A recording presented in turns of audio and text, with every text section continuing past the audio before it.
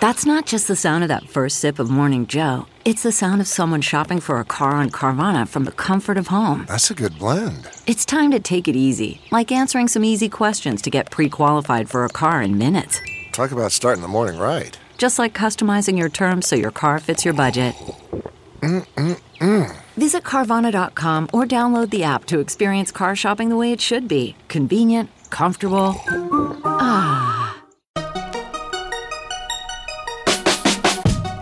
Welcome to the Tech Meme Ride Home for Tuesday, May 12th, 2020. I'm Brian McCullough. Today, is Uber about to gobble Grubhub? Twitter does something Facebook and YouTube did a long time ago. Details on Apple's forthcoming over-the-ears headphones, new releases for developers and music producers. And look, it's time to have a conversation about Quibi. Here's what you missed today in the world of tech.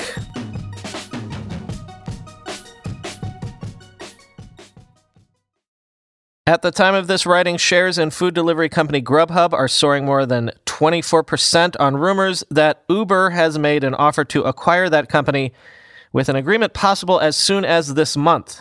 I literally have nothing else to share at this moment because the news is just breaking, but the rumors are being reported by Bloomberg News. Grubhub was currently valued around $4.5 billion, so this would not be a cheap acquisition for Uber if indeed it happens.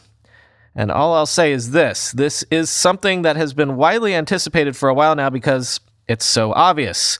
Consolidation in the on-demand delivery space is something that has needed to happen for a while now, and Seamless is the obvious candidate for a takeover because it's not as big as some of the other larger players, but it still has huge market share. Here's a conversation that just took place on Twitter between Jason Del Rey and Dan Primack. Jason said, quote, "An Uber deal has been a matter of who and when, not if. Buy Grubhub and you get a big profitable player, but still have to deal with wild spender in DoorDash. Buy DoorDash and you get to take out an aggressive spender, but burn more cash. Maybe just comes down to DoorDash costing too much," end quote. But Dan retorted, "Grubhub is only profitable based on a model that Uber doesn't follow, and which Grubhub is moving away from because it lost share to Uber/DoorDash." To which Jason responded, quote, "Yep. So does Uber go hybrid with that model, or is it really just that DoorDash is too expensive with Uber's big market cap drop? Or is it possible Jason doesn't have all the answers," end quote.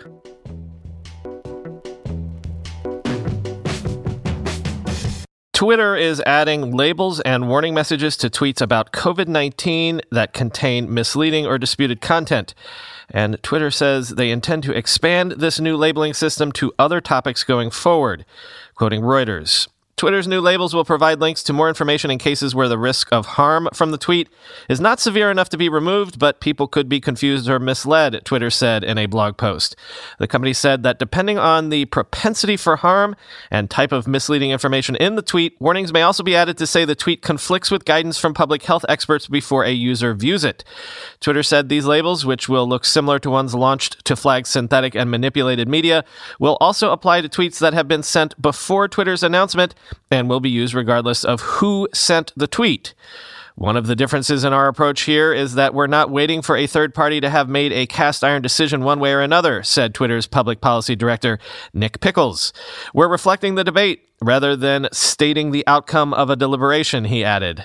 Twitter said it would not take action on tweets with information unconfirmed at the time of sharing, but it could place warnings or labels on disputed claims as well as those confirmed as false, end quote. So 2 things to note here. This is Twitter finally doing what even YouTube and Facebook have been doing for a while now. And also this seemingly would apply even to tweets from the President of the United States, if I'm reading that correctly. Aviv Ovadia tweeted, quote, "Great step forward in theory, albeit much belated, except there is still literally no way to report such misleading information if you aren't a trusted partner. It's odd how Twitter is both proactively monitoring and not collecting data needed for monitoring," end quote. And Lisa Kaplan tweeted, quote, "Look, I'm as skeptical as everyone else, but we got to start somewhere. So while I'm not giving out participation trophies for what should have been done 4 years ago, and this is hardly groundbreaking, choosing optimism because it's all we have right now," end quote. Sources are saying Apple's over-the-ear headphones that have been hotly rumored for a while now will be called AirPods Studio. And among other bells and whistles, will feature head and neck detection sensors, as well as automated audio channel routing and much more, quoting 9to5Mac. One of the key features of regular AirPods is ear detection, which automatically pauses the song when you take the earphones out. We've learned that AirPods Studio will have a similar feature, but it will work in a different way. Instead of ear detection, Apple is working to include sensors that can detect whether the headphones are on your head or neck. Based on this, we assume that AirPods Studio will play or pause content when they detect being placed on your head.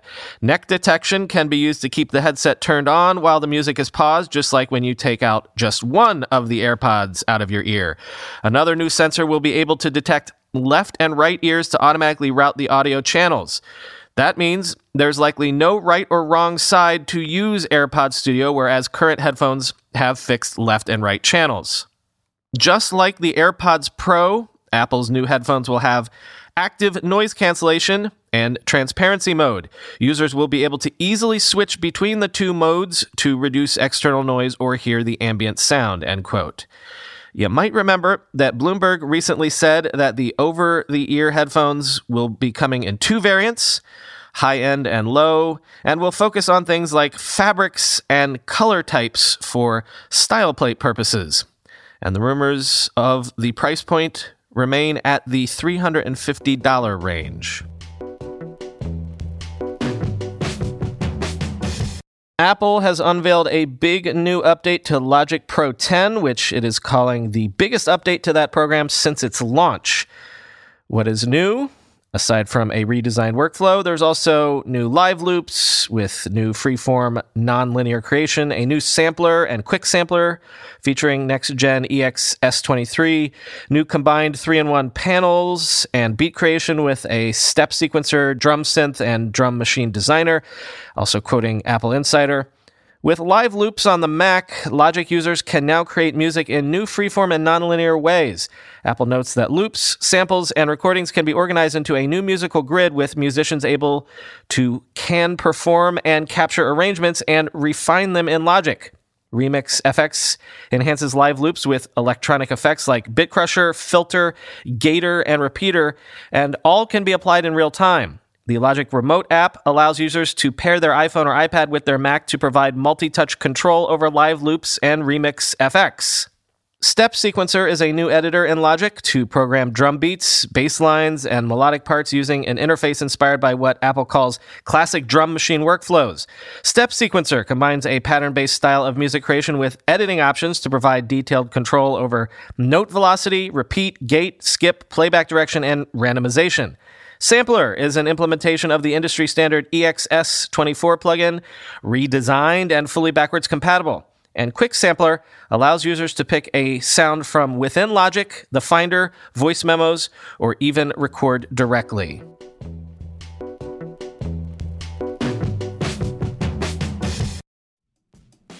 We all know there are things in life that you have to compromise on, but when it comes to your health, there is no compromise. So don't go back to that one doctor who uses your appointment to catch up on the latest headlines, their family group chat, their crossword puzzles, just because they're available right now or they take your slightly sketchy insurance. Instead, check out ZocDoc, the place where you can find and book doctors who will make you feel comfortable, listen to you, and prioritize your health. And you can search by location, availability, and insurance, so literally no compromises here, because with ZocDoc, you've got more options than you know. ZocDoc is a free app and website where you can search and compare highly rated in-network doctors near you and instantly book appointments with them online. Once you find the doc you want, you can book them immediately, no more waiting awkwardly on hold with a receptionist. And these docs all have verified reviews from actual real patients. We're talking about booking appointments with tens of thousands of top-rated, patient-reviewed, credible doctors and specialists. I have personally used ZocDoc to find a podiatrist when I needed one for the first time ever in my life. Go to ZocDoc.com/TechMeme and download the ZocDoc app for free. Then find and book a top-rated doctor today. That's ZocDoc.com/TechMeme. ZocDoc.com/TechMeme. With everybody fighting for attention, how can your business stand out and connect with customers? Easy. Get Constant Contact. Constant Contact's award-winning marketing platform has helped millions of small businesses stand out, stay top of mind, and see big results fast. Constant Contact makes it easy to promote your business with powerful tools like email and SMS marketing, social media posting, and even events management. With Constant Contact, you'll reach new audiences, grow your customer list, and communicate more effectively to sell more, raise more, and fast-track growth. Don't know much about marketing? No sweat. Constant Contact's writing assistance tools and automation features help you say the right thing at the right time, every time. Plus, you can send with confidence knowing your emails are actually reaching your customers thanks to Constant Contact's best-in-class 97% deliverability rate. I use this, and you should too. Tackle any challenge with Constant Contact's expert live customer support.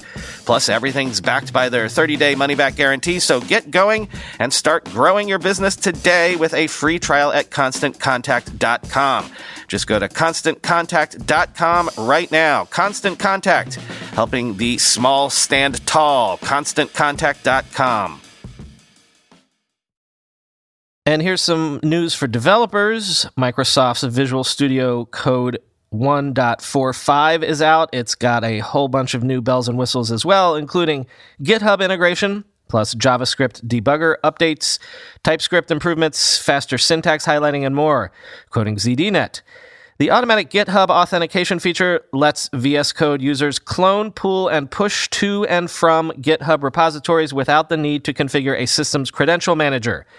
Additionally, the GitHub pull requests and issues extension for VS Code has gained support for GitHub issues with inline completion suggestions for issues and users, a view for custom queries, and more.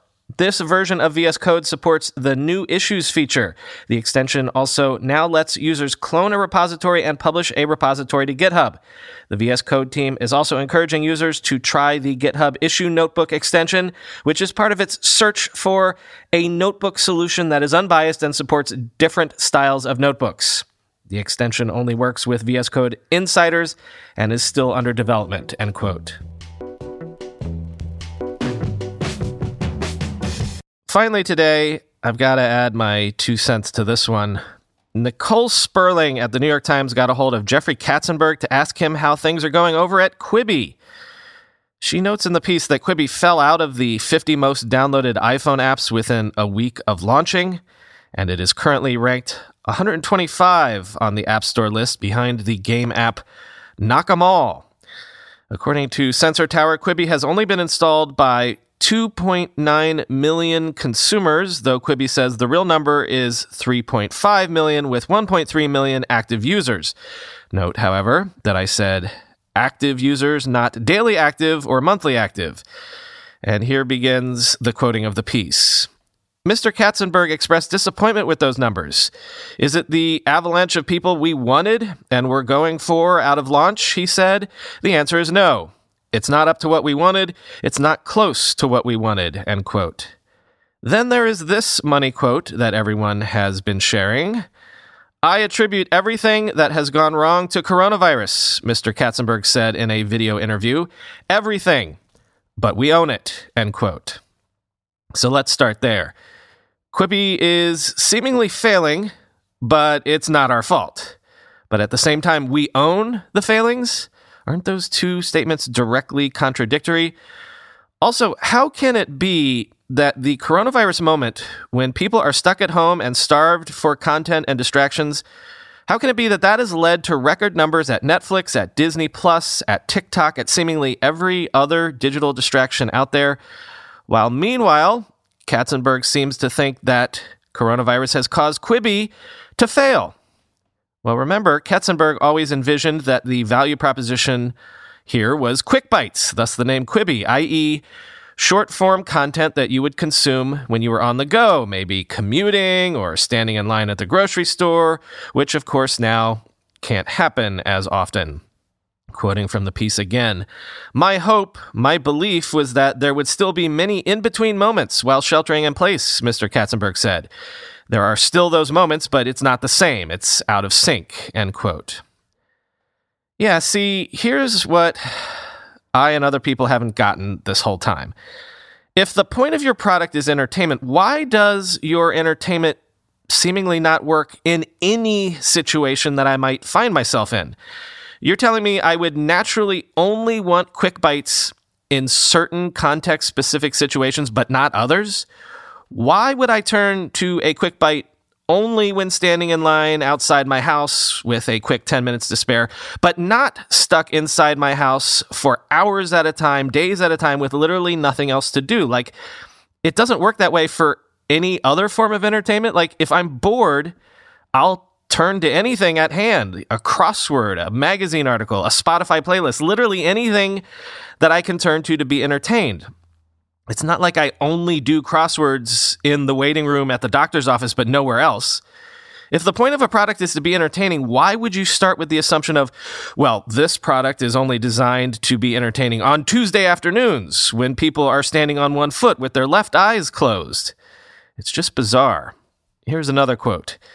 There are a whole bunch of things we have now seen in the product that we thought we got mostly right, he said. But now that there are hundreds of people on there using it, you go, uh-oh, we didn't see that, end quote. Which, at least in the context of the article, seems to be referring to Quibi's recent pivot to allow people to watch Quibi Quick Bites on places other than just their smartphones. You can now watch Quibi on your TV if you really want to. And it also might refer to Quibi's only recent decision to allow people to share things like screenshots and other clips of Quick Bites on social media, something that Quibi was initially barring people from doing. So wait a minute. In the year of our Lord 2020, you didn't think it was important to allow people to watch on a big screen or make your stuff go viral? All right. Then there's this, quoting again. Quibi placed a large bet on news programming for a lineup of shows from NBC, BBC, Telemundo, and ESPN that it filed under the name Daily Essentials. Interest in those segments has been minimal. The Daily Essentials are not that essential, Mr. Katzenberg quipped, end quote. And then there's this final paragraph. When asked if the success of TikTok gave him pause, considering that it is also a platform built on short-form video, albeit of the user-generated variety, Mr. Katzenberg seemed momentarily steamed. That's like comparing apples to submarines, he said. I don't know what people are expecting from us. What did Netflix look like 30 days after it launched? To tell me about a company that has 1 billion users and is doing great in the past 6 weeks, I'm happy for them, but what the hell does it have to do with me? End quote. So you created a media platform that did not allow for social media sharing, that assumed people would want old-style news programs because clearly that's what all the kids are sharing on YouTube and Instagram these days, and you think that the success of TikTok is not even remotely a relevant template to show you what actually works in media in the modern era? If you saw the mobile revolution and your takeaway from that was that people only want to watch things on their phones on the go, when the takeaway should have been people just want to watch things whenever and however is convenient, even if that happens to be a small screen that they take out of their pockets, then, like, were you doing early product testing, and did you just ignore what that testing should have showed you about user behavior? Look, as I've said on Twitter and on Leo Laporte's show, and maybe even here, I don't remember, my assumption all along has been that Katzenberg once saw a TED Talk or a PowerPoint presentation or something like that about how kids today don't have attention spans for anything over 10 minutes, and that one anecdotal data point was something he just simply couldn't get out of his head. After all, as I've said before, he's wanted to do this for 20 years. In the late 90s, it was a company called Pop.com, and it was similar short-form stuff that he blew a ton of money on then. But now my new theory is the simple Occam's razor one of just old-school ego. Katzenberg is an old-school media mogul who saw YouTube come along and then Netflix come along and all of media upended by these upstarts, and it stuck in his craw. Why wasn't he the one who completely transformed media? He knew how to do media better than any of these Johnny-come-latelys. He's literally said that in interviews recently. And no one could tell him otherwise, to the tune of $1.8 billion raised. Like, Katzenberg was seemingly self-aware enough to know that he couldn't just launch a YouTube clone and be successful, that he couldn't just launch a Netflix Part 2 and have any hope of differentiating and standing out. But then he hung his hat on this short-form gimmick, on the on-the-go gimmick, and just yada-yada'd over anything else.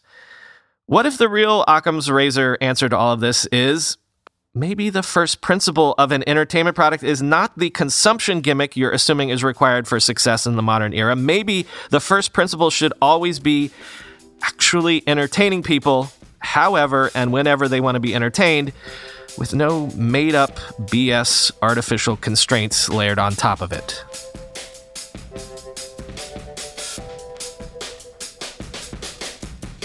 That is all for today. It seems that my wife and my kids have moved up into the home office with me, so now the work environment is very family-friendly in here.